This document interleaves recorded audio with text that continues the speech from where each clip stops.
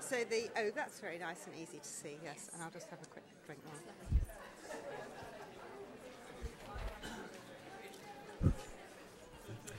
now. Ladies and gentlemen, thank you very much for coming out tonight. Welcome to the Royal College of Surgeons and to the third of our Sex and Scandal in the 18th Century evening events arranged by the Hunterian Museum. Today I'm very pleased to present Lydia Sison. She is a writer, a former BBC World Service producer, and now she's the author of her first book, The Doctor of Love, the surprising story of Dr. James Graham, who was a contemporary of our John Hunter, but of a very different medical nature. So without more ado, I'd like to pass you over to Lydia. Thank you.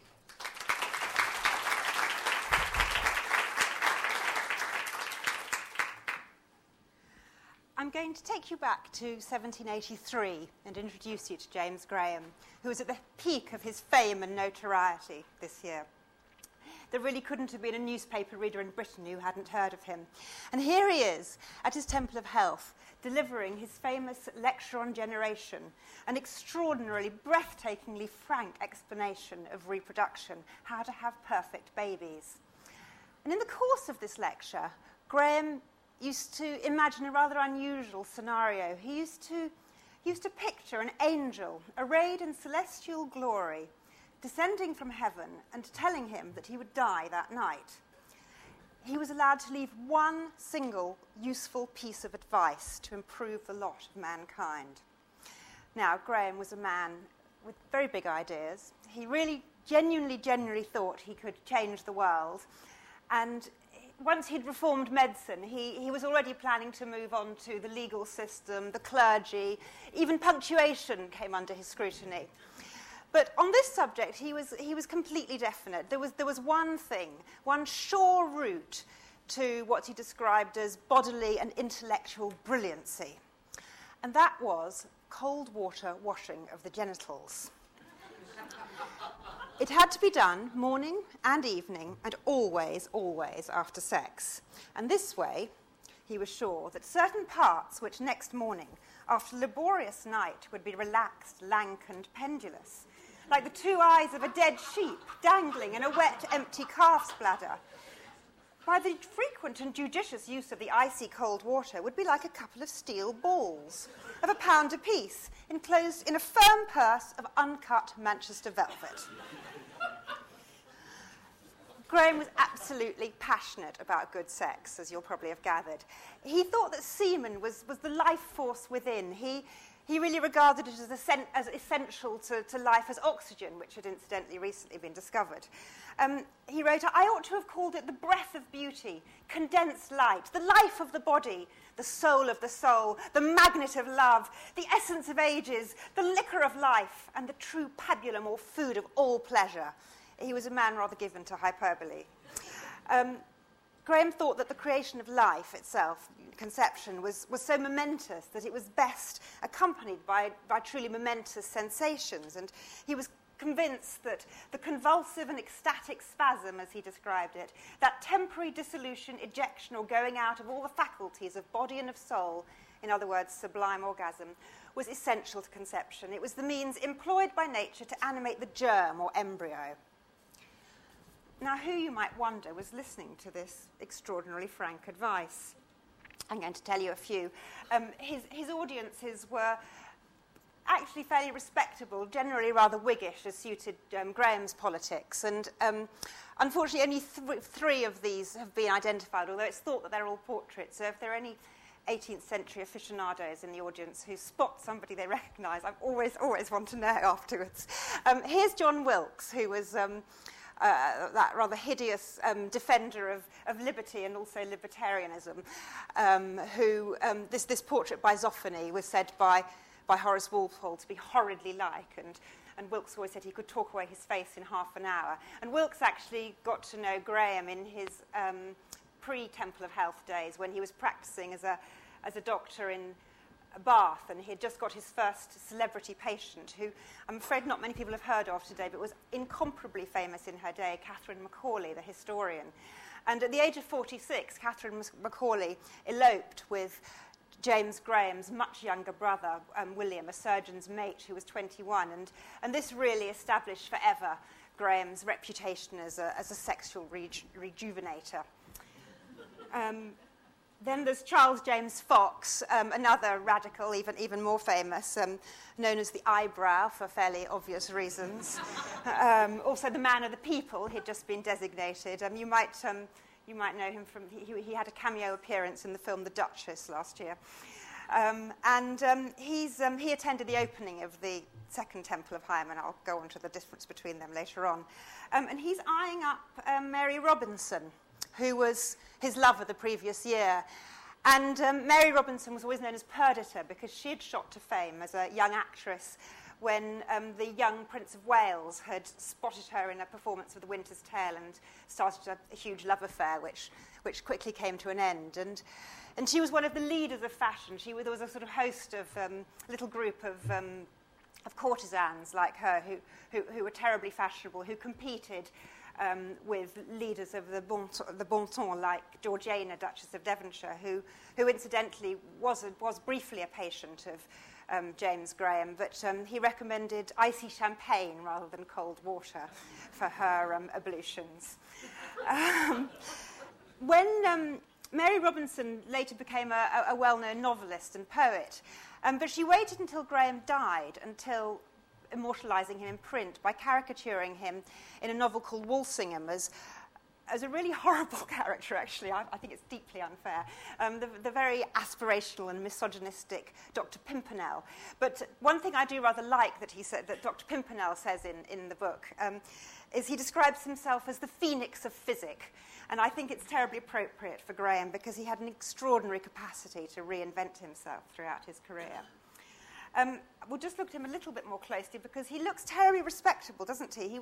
This was a time when he was referred to in the press and in poems and so on as England's demigod, the Prime Minister of life and love, the great Prince of electrical joys, the electrical doctor, but also as the Prince of puffs and the Emperor of quacks, because he trod this very fine line. He balanced on a real tightrope between the ridiculous and the sublime, and I think it's rather summed up by this picture, which, as I say, looks all terribly respectable until you see the position that he's holding his lecture scroll in.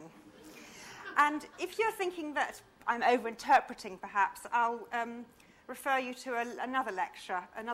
He gave a few years later in Edinburgh to an all-male audience where you'll see the same thing. And in case you're still in doubt,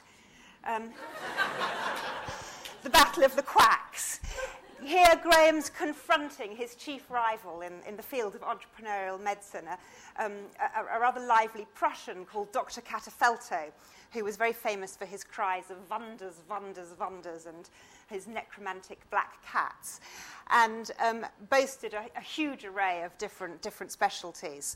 They're in a sort of electrical duel which echoes the newspaper duels they used to have on the front pages of that summer of 1782. Their huge newspaper columns, the advertisements of Graham and Catafelto sort of faced each other off, and they really were in battle. But it's rather a good picture to give some of the background to Graham and explain what kind of a person he is.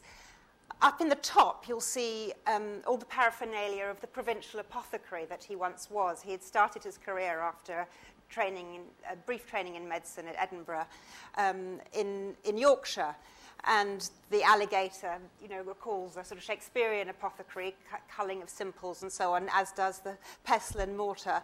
The monkey, of course, suggests something of a charlatan, which is echoed by the duck, quack, quack, quack. He's quacking in a Scottish accent, hence the thistle. And there, in their huge laced Kevin Hewler hats, are Gog and Magog, who were effectively the bouncers at the Temple of Health. And it was, in fact, the song that I had up at the beginning for you to look at was sung by an actor dressed up as Gog and Magog. I don't know if it was Gog or Magog, actually, or if there were two actors, come to think of it. But at the Sadler's Wells around this time as well. The whole show is taking place on a giant EO table, which was a gambling table. EO tables were springing up in London at this time, like sort of crap games in Nathan Detroit's New York, and the magistrates were on a desperate hunt to seek them out and break them up. And there was a very public incident when somebody was seriously injured the summer before, when Graham had actually rented out his Temple of Health to somebody with even worse reputation than he had. But it also, of course, implies that going to consult a doctor like James Graham was something of a gamble in itself, I think. The celestial music refers to a number of things, not least the musical therapy that Graham promoted at his Temple of Health. The glass harmonica music you heard as you came in was sort of typical of the kind of music he used. The glass harmonica was an instrument invented by Benjamin Franklin, and those sort of otherworldly tones were very much associated with the Temple of Health. But you'll notice that he's saying to Catafelto when he's spouting a little bit of promotional material for his lecture and saying then, "Away, thou German maggot killer! Thy fame is not to be compared with mine." And in fact, the Catafelto had shot to fame because he had done very well out of a flu epidemic, which feels vaguely topical now. But you'll see that what dominates the two stages is actually the electrical equipment. Those are Leyden jars, which is how electricity was stored in the 18th century, because it was, of course, before the invention of current electricity.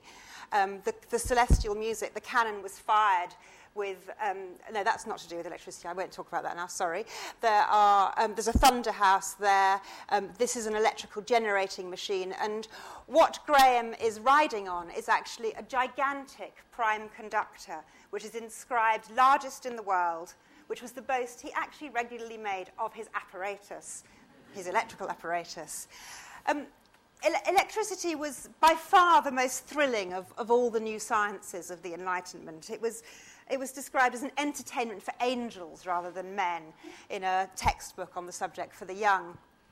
And demonstrators had, for some decades before Graham, been taking tricks around, like this rather wonderful one called the electric kiss, where a female guinea pig from the audience was insulated, electrified, and then repelled suitors with her electrically charged lips. But there were other delights, like showers of fire that were created, spirits set alight, luminous bodies, that kind of thing. Huge, extraordinary pieces of apparatus that seemed really quite magical. This was the kind of thing that Graham would have had in his temple by then, although his were much bigger, of course. The Thunder House demonstration showed how important lightning conductors were. There was some gunpowder inside, and an electric spark would be applied to the lightning conductor at the top. And if the lightning conductor was disconnected, then the whole thing exploded rather beautifully. Medical electricity, though, it's important to realise, was not actually cranky in itself. It was becoming quite respectable. Most hospitals and dispensaries boasted an electrical machine by this time. It was something of a method of last resort. But I think a lot of people actually found it a huge relief. It was much more genial, as Graham put it, than the conventional medical standbys of the 18th century, which were not terribly effective and were extremely unpleasant, like bleeding, purging, blistering, and so on. So you can imagine that sitting down and being bathed in an electrical atmosphere, as you were in a treatment called the electrical bath, or even having the electricity, the virtue, as it was called, pass through the affected limb, like paralysis or so on, was really quite a nice treatment. And it certainly didn't do any harm, or very rarely did anyway. But most doctors were really interested in this kind of small, portable, tabletop apparatus. It was machinery that could easily be transported from one patient to another. I mean, one of the groups that was particularly interested in electricity was a newly formed humanitarian life-saving organisation that was interested in the resuscitatory possibilities of electricity, for example. Graham was interesting because he really took the lead from natural philosophers rather than other medics in being interested in what happened when you scaled the whole apparatus up, what happened when electrical apparatus became absolutely enormous. Now, we've already seen that satirists found the phallic shapes of electrical apparatus completely irresistible. Novelists as well just loved all the new terminology, fluids, friction, shocks, human fibres standing on end. You can see his hair standing on there, and I'm not quite sure what it is on his shoulder, to be absolutely honest.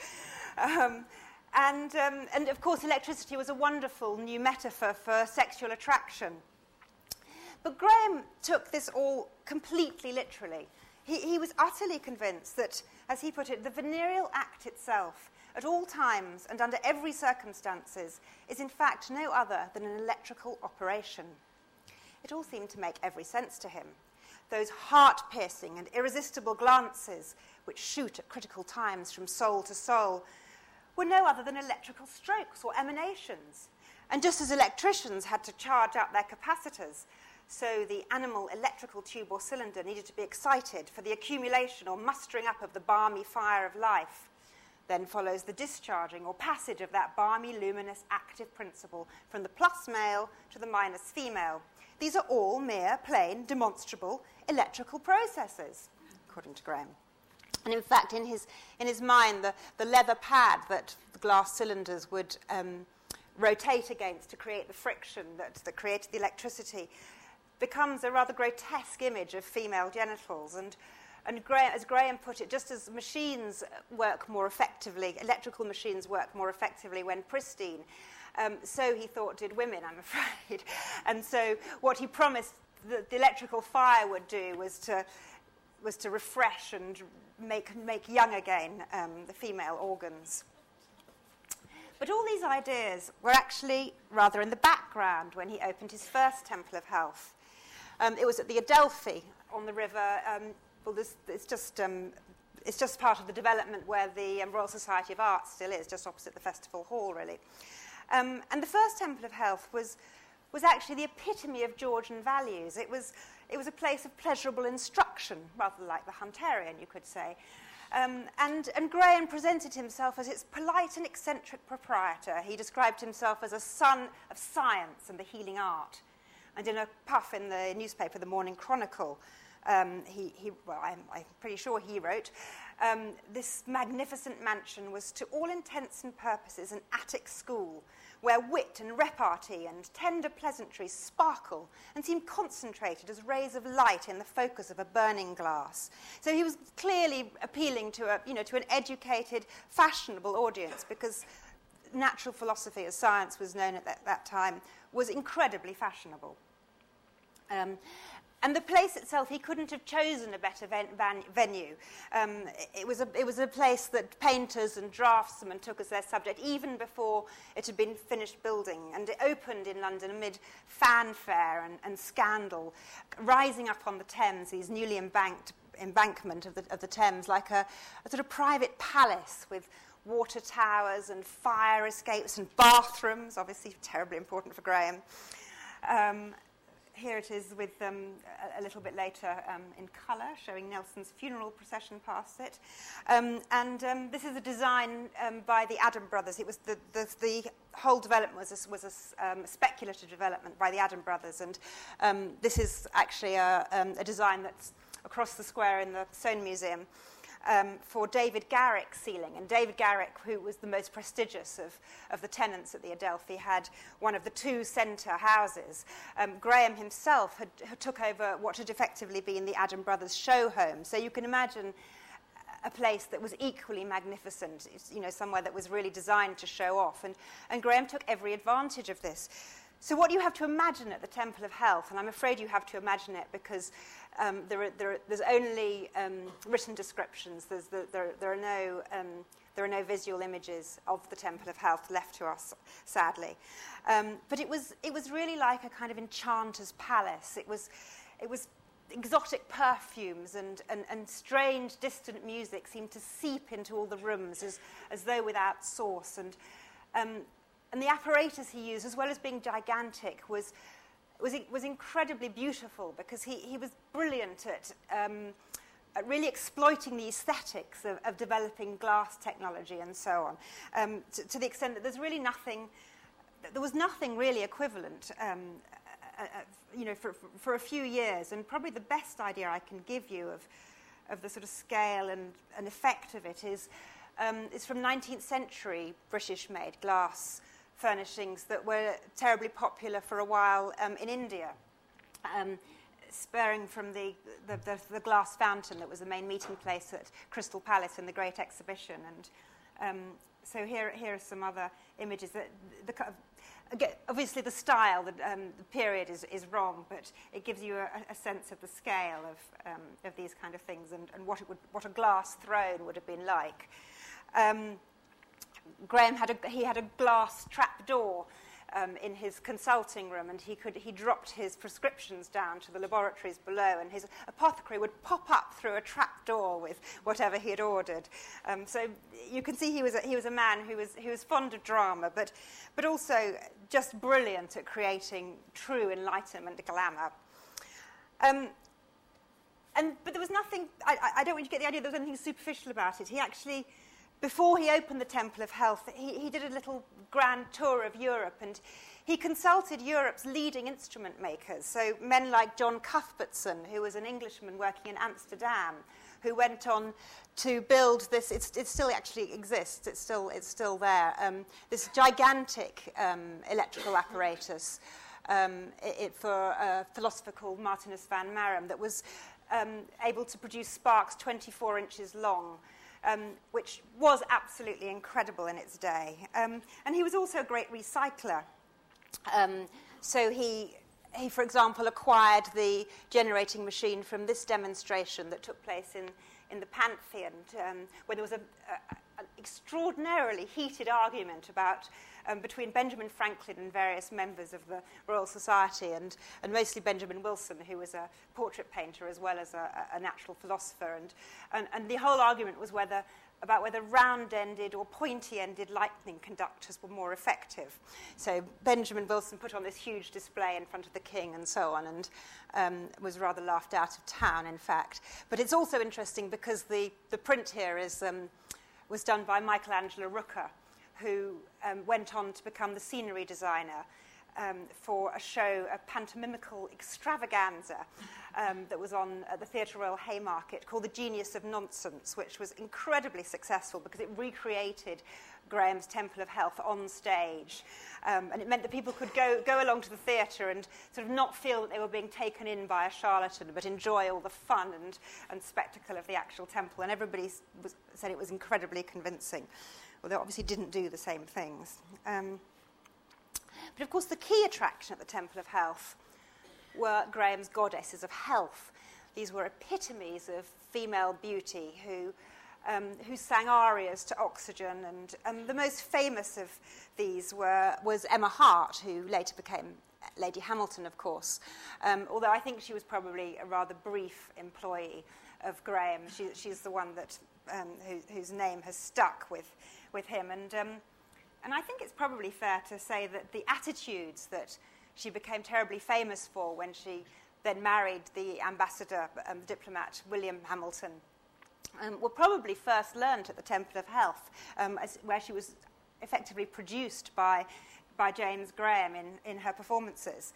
And I think Thomas Rowlandson thought so too, because this image of the opening of the Royal Academy at Somerset House, which it's called the Exhibition Staircase. I don't know if you can read it, S-T-A-R-E. And the Royal Academy opened in Somerset House just along the riverbank in 1780, the same year as the Temple of Health. And I think that Venus in the niche there is a fairly clear reference to Emma's antics with Dr. Graham just along the riverbank. Now, things were actually going so well that Graham decided to expand, and he took out a lease on the centre apartment of Schomburg House in Pall Mall, planning to open a temple of prolific hymen, he called it. The first one was called the Temple of Health. And he started to launch the Celestial Bed with a fantastic teaser campaign that went on for months, rather longer than Graham had originally intended, in fact, because he started running into financial difficulty, and the workmen sort of up down tools and refused to go on with the work, and it was all rather embarrassing. But I will move swiftly over that. And unfortunately, there are no images of the actual grand state celestial bed. There were various prototypes that Graham had had. He'd first experimented with the idea of electrifying a bed and discovered that it aided conception when he was learning about electricity in Philadelphia before the American War of Independence. And so there were and in the first Temple of Health, he did have an electrical bed, but it was in an upstairs room, and it was only briefly referred to in his extensive publicity. So he obviously had plans to develop the idea further, and I think this is probably an image of one of the earlier beds, because it doesn't really meet the description. I don't think this is an electrical bed at all. It's a fairly typical lit polonaise of the time, and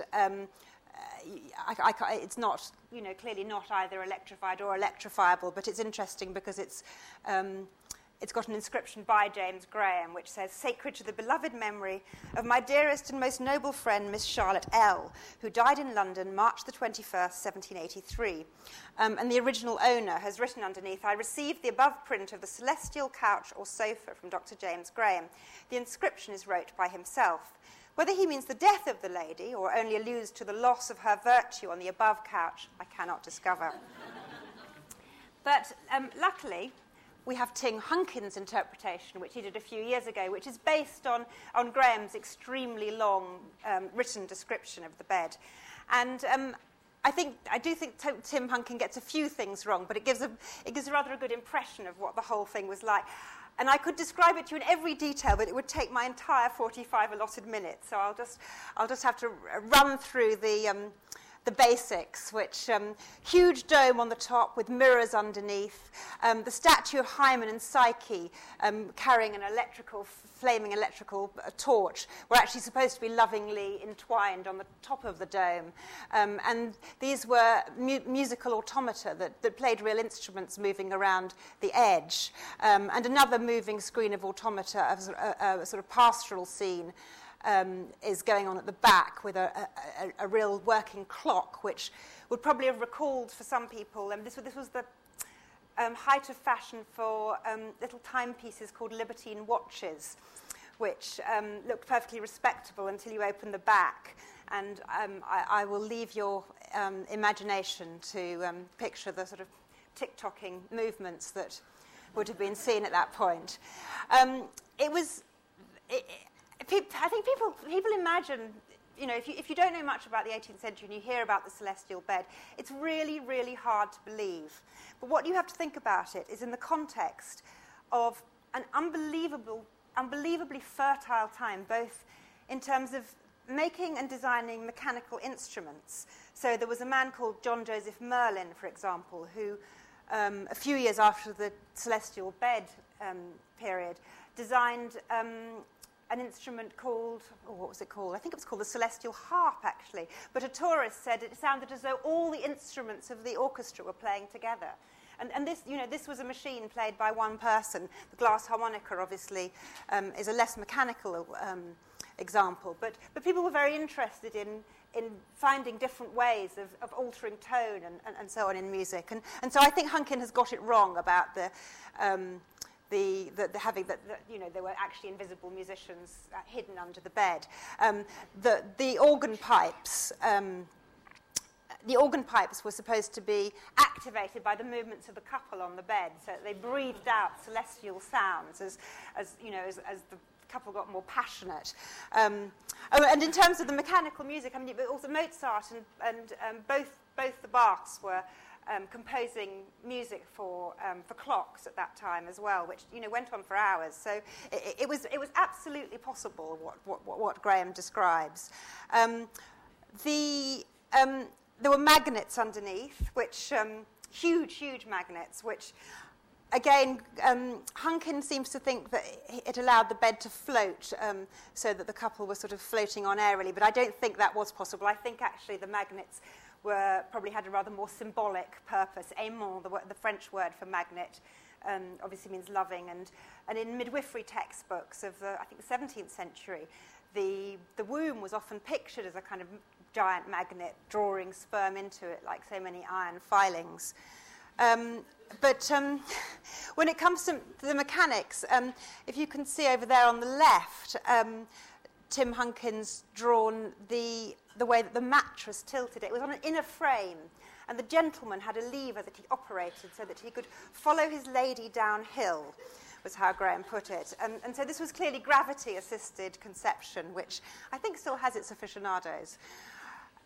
The mattress itself was stuffed with hair from the tails of the finest English stallions. The sheets were silk and could be dyed to match your complexion, to suit you best. Sorry, I didn't show you the automata. There are the automata. This is these were about 20 years before the bed, and the flute player actually appeared to breathe. The drummer drummed. These were designed by somebody who spent his life trying to design an automata that would actually bleed, but didn't quite manage it. He did manage a defecating duck, which you can see in the middle. Back to the celestial bed. The dome, I think, is one thing that's been sadly neglected up till now, and it was actually a reservoir for what he described as ethereal odours and essences.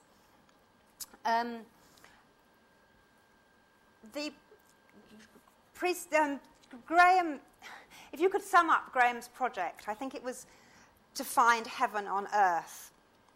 And there were different ways that he went about this. He was looking basically for out-of-body experiences. He thought that every couple should really have a celestial bed. He didn't want it to be confined to those people who could afford £50 a night, which was the enormous sum that he was charging for it. And he hoped that, even middling sorts would eventually have something like this in their house. But in the meantime, he offered some very useful marriage guidance, which people could take away in a book, private advice, so they could read it discreetly at home and discover, husbands and wives could discover how to make each other sweeter and more lovely in each other's eyes. And for Graham, what this was really about was, it was all about foreplay for him. And so the actual act of sex was the culmination of an entire approach to a relationship, which was very forward-thinking. So he suggested in the private advice that husbands and wives really needed to talk to each other. They needed to communicate. It was a new model for marriage, really, a sort of sentimental model based on companionship rather than simple issues to do with money and contracts, which had been the style for some time. Graham suggested domestic music, little family concerts, and especially singing together, or in turn. Trifling as these may appear to some, I strongly recommend, and still more strongly, regular family worship, and sentimental, philosophical, and religious conversations and intercourses. For, gentlemen, after the souls of an amiable couple have been softened, harmonized, illumined, and filled with approving peace by duties and amusements so rational and delightful, when they return to an early bed, sober, serene, and healthful, their bodies and souls rush sweetly together with the fullest, purest, intensest, and most celestial transports. And feeling themselves no longer inhabitants of this lower world, they wing their long, soft-waving way through the flowery fields of Elysium. Their souls float, undulating, melting, and finally launching forth upon oceans of ecstatic bliss. So you can see this was the kind of out-of-body experience that Graham felt you could acquire through perfect physical health, ideal sexual union, the sublime powers of music. But he also had another trick up his sleeve, and that was by drawing on pneumatic chemistry. Almost as soon as Joseph Priestley had published his work on airs and gases, Priestley had identified oxygen, nitrous oxide, and various other scientists were working very much on that field at the time. Gases were a hugely popular subject, and it was called pneumatic chemistry. And almost as soon as Priestley had published his work on it, which was very much designed to be experiments that anyone could replicate, he actually went into pneumatic chemistry, having previously published on electricity, because acquiring the apparatus was cheaper than buying books to research a different kind of a book. And Graham had been using airs and gases, ether, oxygen, and probably nitrous oxide for a few years, including on Catherine Macaulay. At the first Temple of Health, he prominently displayed the apparatus for this science, a pneumatic trough like this, which was Priestley's, a eudiometer, which was a device that was thought to be able to measure the goodness of air. And in fact, Graham was known as an aerial doctor even before he was known as the electric doctor. What's interesting is when you look at the comments of the guinea pigs of a more famous researcher into the effects of pneumatic chemistry, the medicinal possibilities for pneumatic chemistry, Thomas Beddoes and his assistant Humphrey Davy. One of these, he worked in the medical, Beddoes founded the Medical Pneumatic Institution in Bristol, where he had guinea pigs in the form of Coleridge, of Southey, people who were very good at describing the effects of the experiments. One person said, "I felt like the sound of a harp," and another experienced sensations so delightful he could compare them to no others, except those he had once felt listening to a performance of the Messiah in Westminster. Another person described it as like climbing high mountains in Glamorganshire. And it's interesting that Graham, in fact, when he finally published his lecture on generation after being absolutely fed up with all the pirated editions that were going around, suggested that the lecture itself was best read very slowly, line by line, ideally either under the stars or under a meridian sun, but preferably up a high mountain. So all these things came together, all these different ways of achieving out-of-body experiences came together in Graham. And they were certainly picked up on by his contemporaries. So when he had announced his positively last performance, a poetical epistle to the very celebrated Dr. Graham appeared, which included this verse: "O delicate, respectful king of science, ope my warmest spring of tickling sensibility. Thy firmest friendship let me prove, brilliant, elastic, let me move, transcendent in agility." These were, of course, the qualities of these newly discovered gases. I feel the enchanting touch, a rapture that's almost too much for human nerves to bear.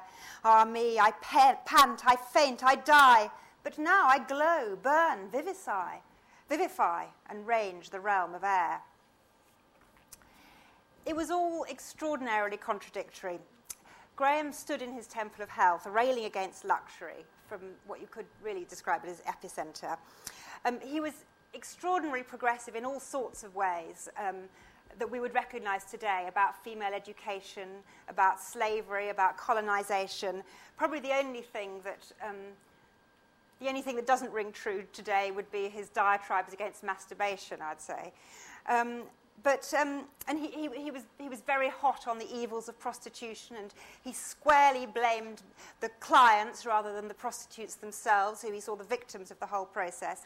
He absolutely made it clear that the celestial bed was for married couples only. But meanwhile, it was the prostitutes, among others, presumably, who took up his advice. So, for example, in Harris's list of Covent Garden ladies, which was essentially a guide for London sex tourists, a Miss Harriet Jones of Wapping was described as somebody who could, with lips and tongue, make a man of 60 young, and she boasted a beautiful black fringe bordering her Venetian mount. And she was said in this guidebook to pursue the Grahamitic method. So it was clearly very, very well known. Though, as the guidebook put it, whether this was from a practical knowledge of its increase of pleasure, from motives of cleanliness, or as a certain preventative, we will not pretend to say. But we well know that it makes her the more desirable bedfellow, and after every stroke gives fresh tone and vigour to the lately distended parts. Graham's Temple of Health and his celestial bed brought him this sort of curious kind of infamy then. But it was an absolute financial disaster for him. This was an age of speculation. The Adam brothers themselves, when they built the Adelphi, nearly went bankrupt, and they had to have a national lottery to save themselves. Life for everybody was a gamble. Charles James Fox's Victorian biographer described society as one vast casino.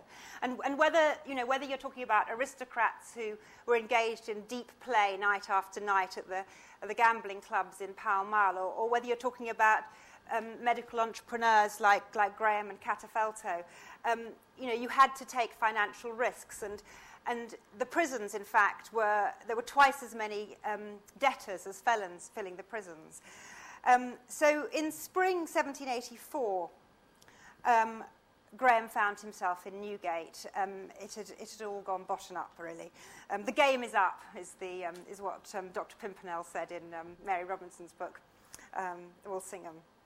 And, of course, there were lots of jokes in the press about Graham's discharges, electrical, financial, and biological. And the Ramblers magazine, which was the pornographic rag that had launched itself by pirating Graham's lectures on generation in sort of issue after issue, claimed that when the bailiffs came to get Graham, he was in the middle of cranking up the electric bed for this infamous transvestite called the Chevalier d'Eon, who had recently come back to London from Paris and was now said to be standing for Middlesex. So Graham's Pall Mall landlord sold off all his apparatus and at giveaway prices, and Graham was able to get out of prison. But then, of course, he needed to buy back the apparatus because without it he couldn't go on making a living. So what did he do? He turned to his earliest patron, one of his earliest patrons, Countess Spencer, the mother of the Duchess of Devonshire, who had actually been a huge support in the summer before the Temple of Health opened, raising subscriptions on the continent in Spa so that Graham could perform electrical operations to all these aristocratic audiences on various peasants that were plucked out from the crowd.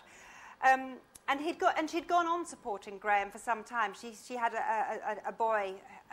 She was financing a boy under his care even when he opened the Temple of Hymen. But by this time, things weren't looking so good. Graham needed £100 by 10 o'clock on Monday the 29th of March in order to save his life's work. But without it, he was going to lose possessions that had cost him literally thousands. And he had a wife and 3 children to support. So he wrote to Countess Spencer, and he wrote with convincing and really rather desperate candour. God knows, he declared, I mean fairly, honestly, and even generously by the whole world, and whatever expenses and difficulties indulging a too eccentric and too expensive imagination has led me into, yet the health, the happiness, the elevation of the minds of my fellow creatures, and strict honour and honesty to all mankind, were at the top and bottom of my heart, and were the chief objects which my whole soul ever panted to promote. I'm afraid Lady Spencer replied instantly. She was extremely methodical. And she filed his letter with a brief note, told him I could not do it, and added that the character he had acquired prevented me from doing anything for him by way of recommendation. I have to say I rather wept when I read that. I'm going to cheat very slightly for my last image and go back to 83. Graham did actually manage to keep going for some time. He went back to Edinburgh and he invented earth bathing and he founded a new church. His search for heaven on earth led him away from science and towards a new religion that he founded, but also into messianic delusions. He was keen to find cures for both George III's madness and set off at one point for Portugal to try and cure Maria the Mad, the Queen of Portugal, who was suffering similarly. But meanwhile, I'm afraid the celestial bed had become old hat, and pneumatic chemistry had led to a new craze, which was ballooning. So here is the aerostatic stage balloon, and its travellers are many of the people who were associated with Graham in the past. Graham himself is on the bottom row, looking at his goddess of health. On the top row is Perdita with some of her demi-monde companions. Charles James Fox is in the middle, and there's Catafelto with his black cat, and he's looking up at the moon, and the cat is saying, yes, there are mice on the moon. There were lots of jokes at the time, actually, about Joseph Banks planning to colonise the moon as his next venture. And they're all about to ascend to the heavens with a tub of froth, which is marked vanity. And the poem underneath describes all their crimes and social misdemeanours. Who choose a journey to the moon may take it in our stage balloon. So said Monsieur in broken brogue, and up they mounted, whore and rogue. And I'm very happy to take questions now.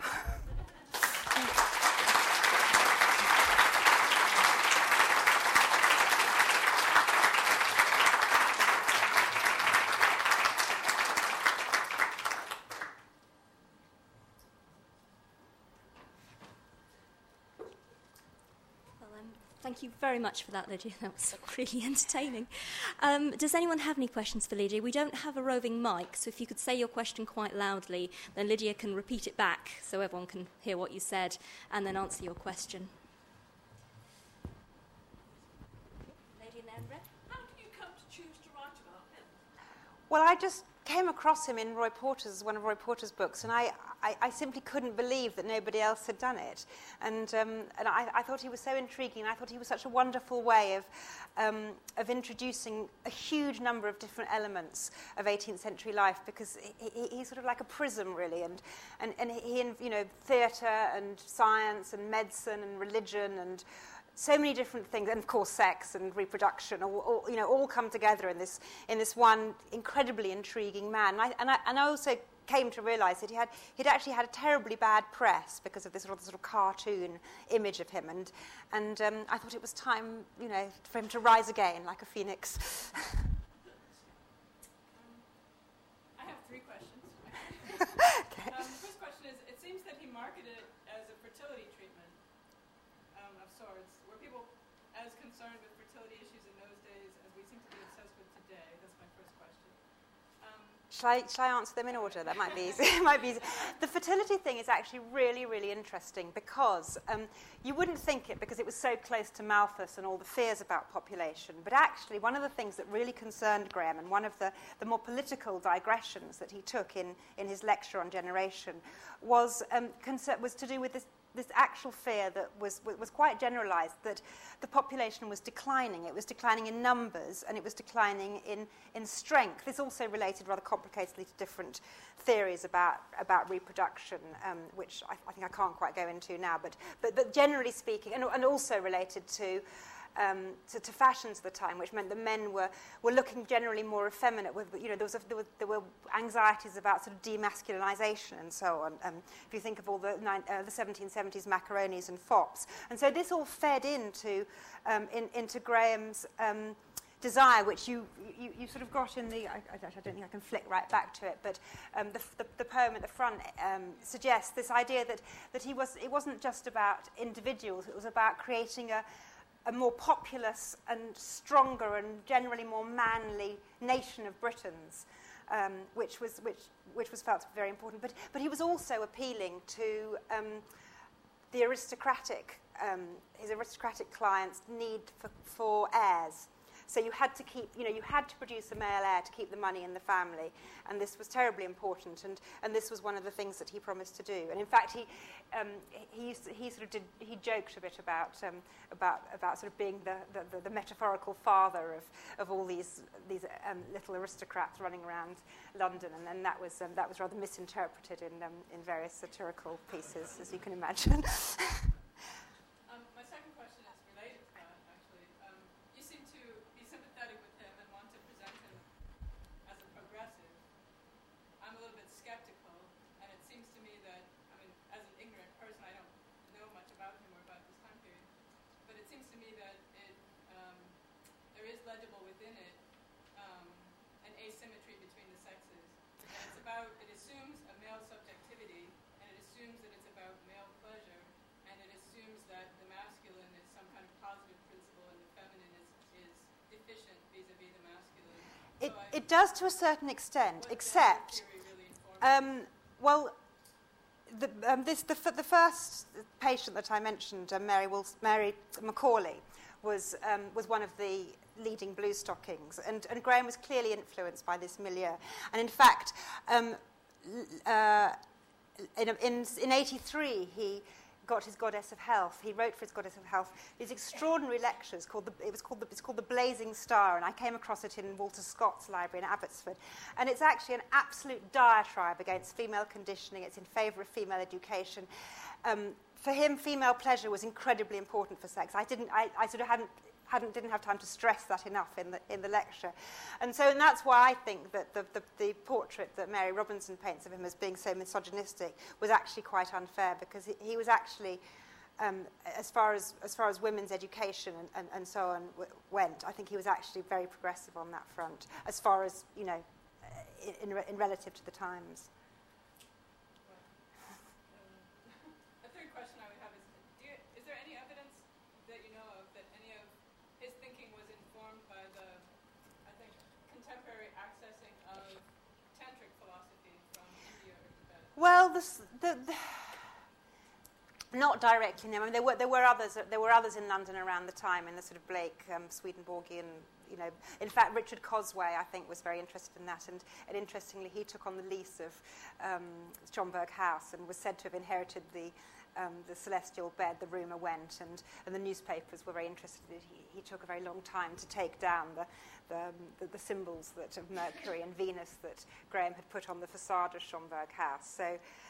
So there are sort of connections, and there are period connections, but there's nothing to show that it fed into him. He was a very committed Christian, in fact. I'm sure you must have spent quite a bit of time on this when you were researching your book. So have you actually managed to find out where any of the bits of the celestial bed ended up? I mean, are there any extents still? No, there's absolutely nothing. And there was, I mean, when he went back to, even when he went back to Edinburgh, you know, he'd had to sell off an awful lot, and he had some apparatus. He took some of it to Edinburgh and opened a new Temple of Health there. But the trouble with glass is it's so incredibly fragile, and there's actually kind of horribly little No, but the trail goes cold horribly soon, I'm afraid. Very disappointing, I know. But there's a very good, you know, his description is so detailed that I'm sure if somebody could come up with, it wouldn't be £10,000 now, but if somebody could come up with the money, I'm sure it could be recreated. Are there any... gentleman over there in the middle? Yes. What's your sense of how many people actually did pay £50 to use the celestial bed? Are there any kind of customer reports? No, he was the most chaotic businessman on earth, and even if the records had survived, he was unlikely to have kept them in some ways. And also, I think it would be very hard to know what to believe of what he said from that point of view. So I can't say, but it is true that each time that, in terms of I think he probably made more money from his evening promenades, the candlelit promenades, and the lecturing and so on. It's certainly true that each time he was on the verge of closure, enough people would kind of rally round, and there'd suddenly be a wonderful new audience. For example, of soldiers and sailors back from fighting or failing to win the War of Independence in America, and the newspapers would say, "Oh, it's wonderful entertainment for the troops, now they're back," and so on. So he kept it going for a surprisingly long time. To what extent were the treatments effective, and would any of them be worth reviving? Well, I have to say that when I gave a talk last month, there was a sex therapist in the audience who told me, to my amazement, that actually electricity is still used, I assume, for, to help pelvic floor muscles. So they are being revived, I would say. Ditto the tilting bed. I think that's one of those sort of common, surprisingly common practices. But I think in terms of being effective, I suspect that it was the psychology of them that worked, and also the fact that he did no harm. The feel-good factor, I would say, was probably the thing that was most in his favour. Although he did sell medicines that supposedly made your urine smell of violets. Anyway, I haven't.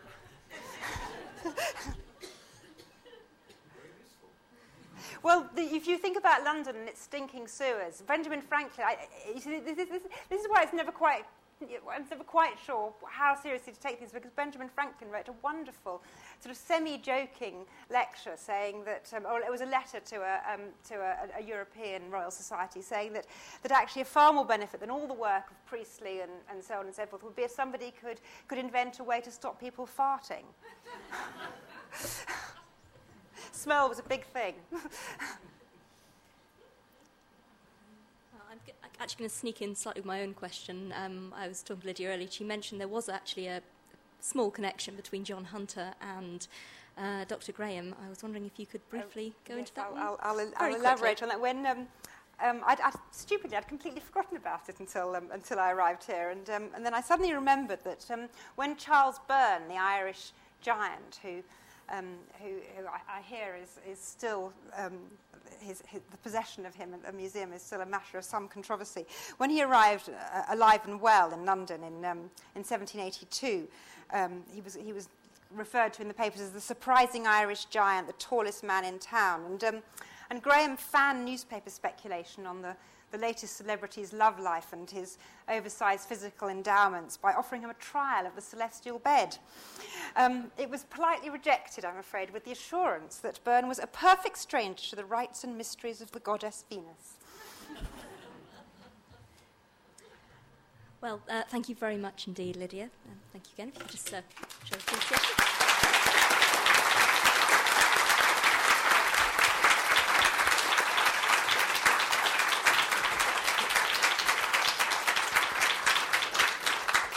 I'd like to just remind everyone that our next talk in the series is going to be our last talk on the 9th of June, which is by the author Hallie Rubenhold, who's going to be talking about Lady Worsley's Whim, a tale of 18th century scandalous divorce with at least a menage à 27, which I think is quite impressive. And that's going to be the 9th of June. Lydia will be outside at the reception desk. She'll be selling and signing copies of her book, and she's happy to talk to you more. If you could just let us out just ahead of you so we can just go and set that up. And we hope to see some of you out there. And thank you for coming again. Thank you very much for coming.